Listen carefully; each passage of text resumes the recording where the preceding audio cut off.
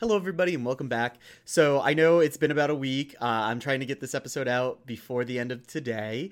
This episode, I really just wanted to go over a little bit about the story that's going on in Kamigawa.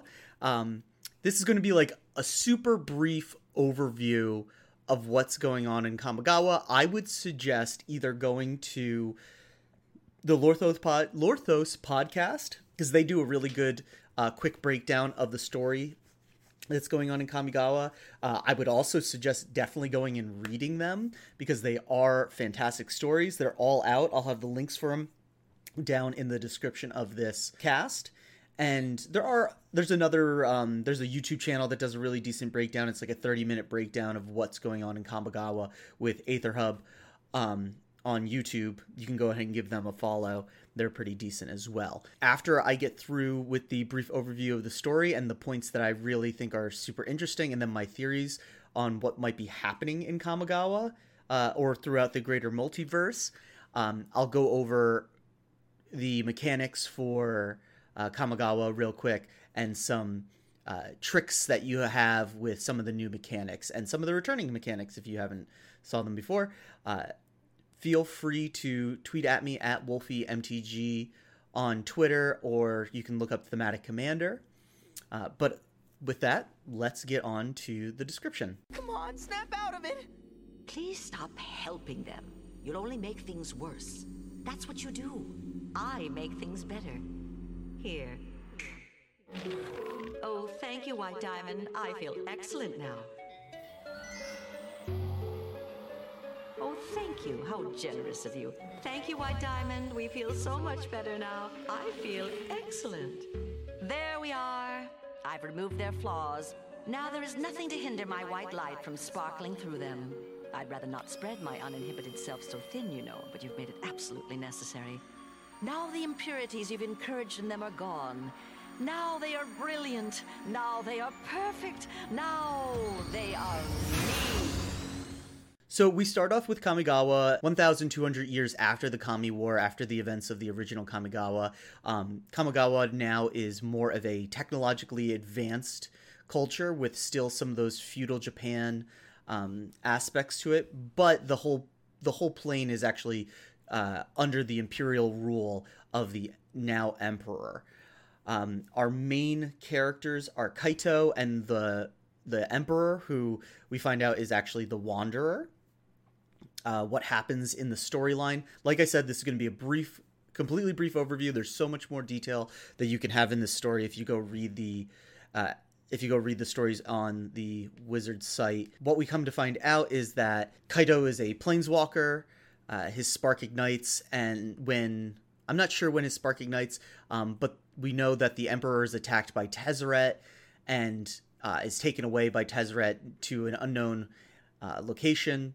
Kaito vows, being a childhood friend of the Emperor, vows to go and get the Emperor back.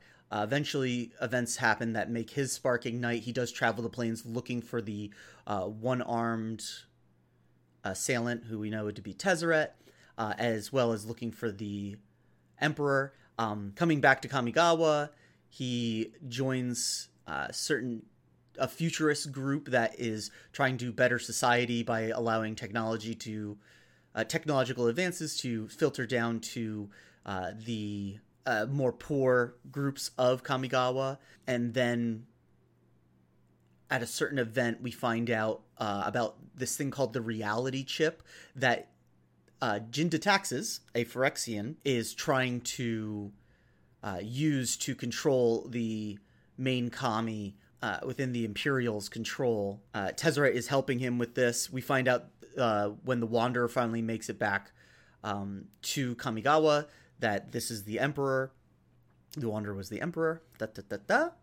Tamiyo is also helping Kaito to stop Jin-Gitaxias and Tezzeret's machinations, while there are separate factions that are attacking the Imperial courts.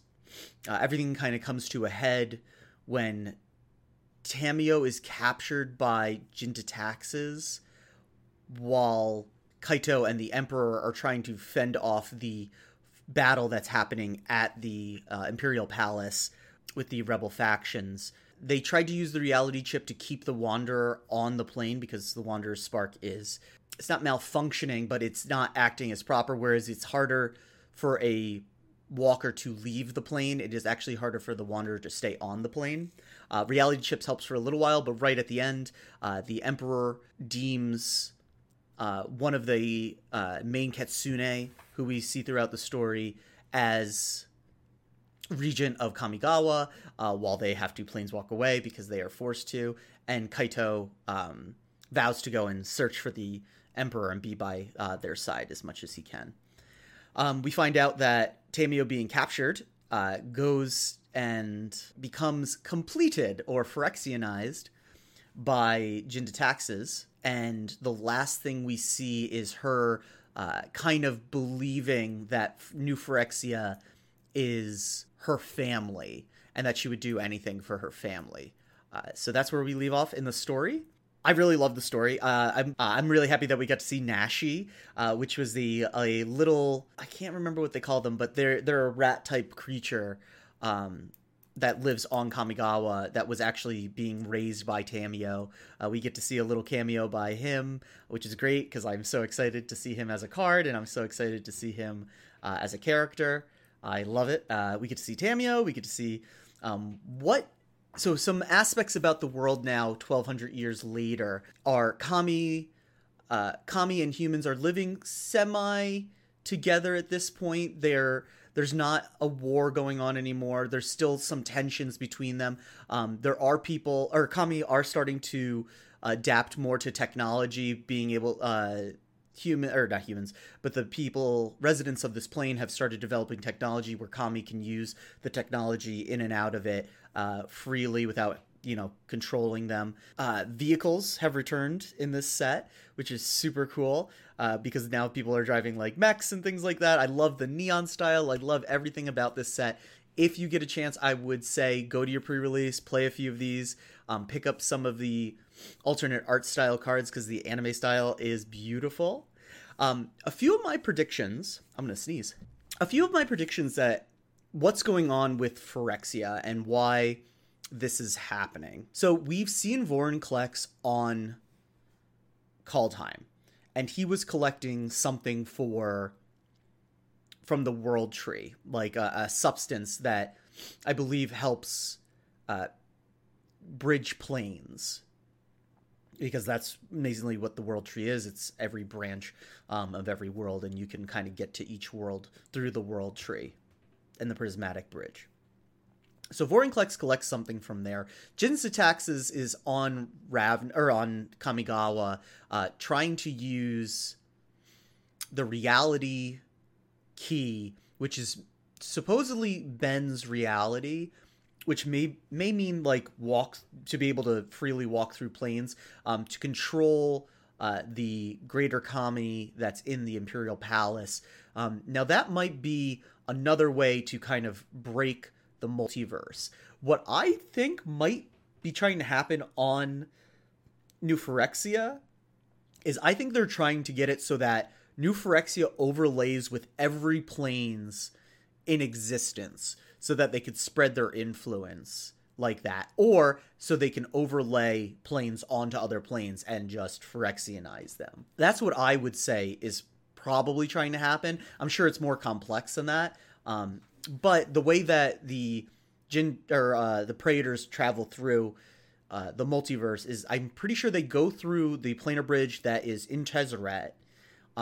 They lose all of their organics when they get transported through, because you can't go through the planes without a spark and keep all your organics. But then when they get to whatever plane they're being transported to, their organic flesh is rebuilt from the Phyrexian oil that they naturally have. So that's what my predictions are on that. So that's about 10 minutes right there. I can see if I can go over a few of the mechanics. Let's see if I can do that real quick. So I'm pretty sure I can go over the mechanics real quick. There are some really cool ones, some ones that take some existing mechanics and make them a little bit better. Reconfigure. So reconfigure, giving you the gist, is you have a artifact creature equipment. So we'll take Simian Slinger. 1 red, artifact creature, equipment, monkey.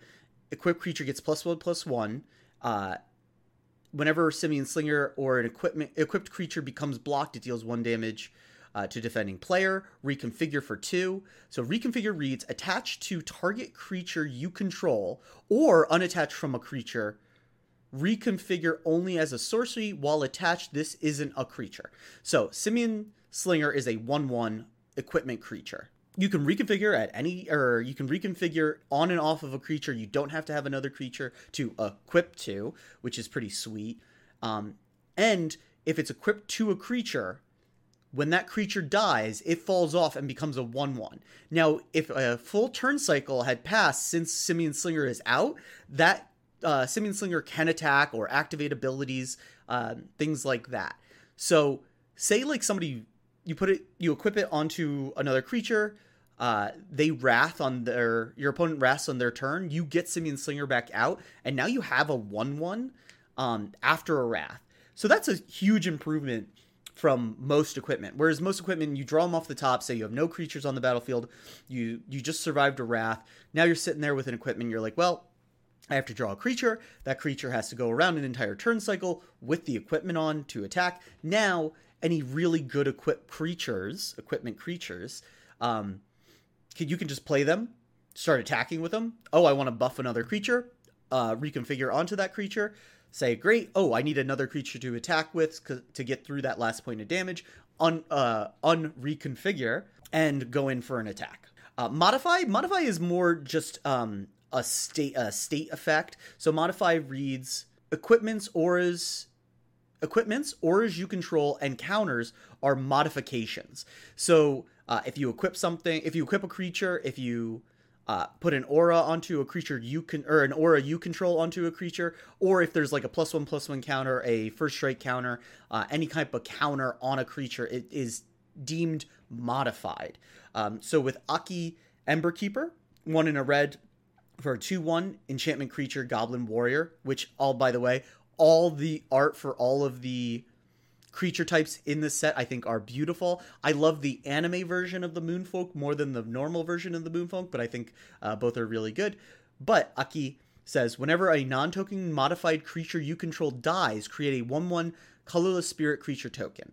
So say you have a creature with a +1/+1 counter on it, it dies, you get a 1/1 spirit token. Sagas are back. Sagas, as we know, are almost always, I think are always enchantments. When the saga comes into play, you put a lore counter on it and you do the first effect. Whenever a lore counter is put on it, you keep going down the line until you get to the third effect. On the third effect, now just as a heads up for the sagas in this one, all sagas in this one, I believe, turn into creatures on the backside. Their last mode is exile the saga, return to the battlefield, transformed under your control. So those are really great. I love sagas. Ninjutsu is back. Ninjutsu is an ability on a creature. Whenever you attack with a creature, if it's unblocked, you may pay a ninjutsu cost from a creature or from a card in your hand, put it on the battlefield, tapped and attacking. Channel is back. Channel, I really like Channel.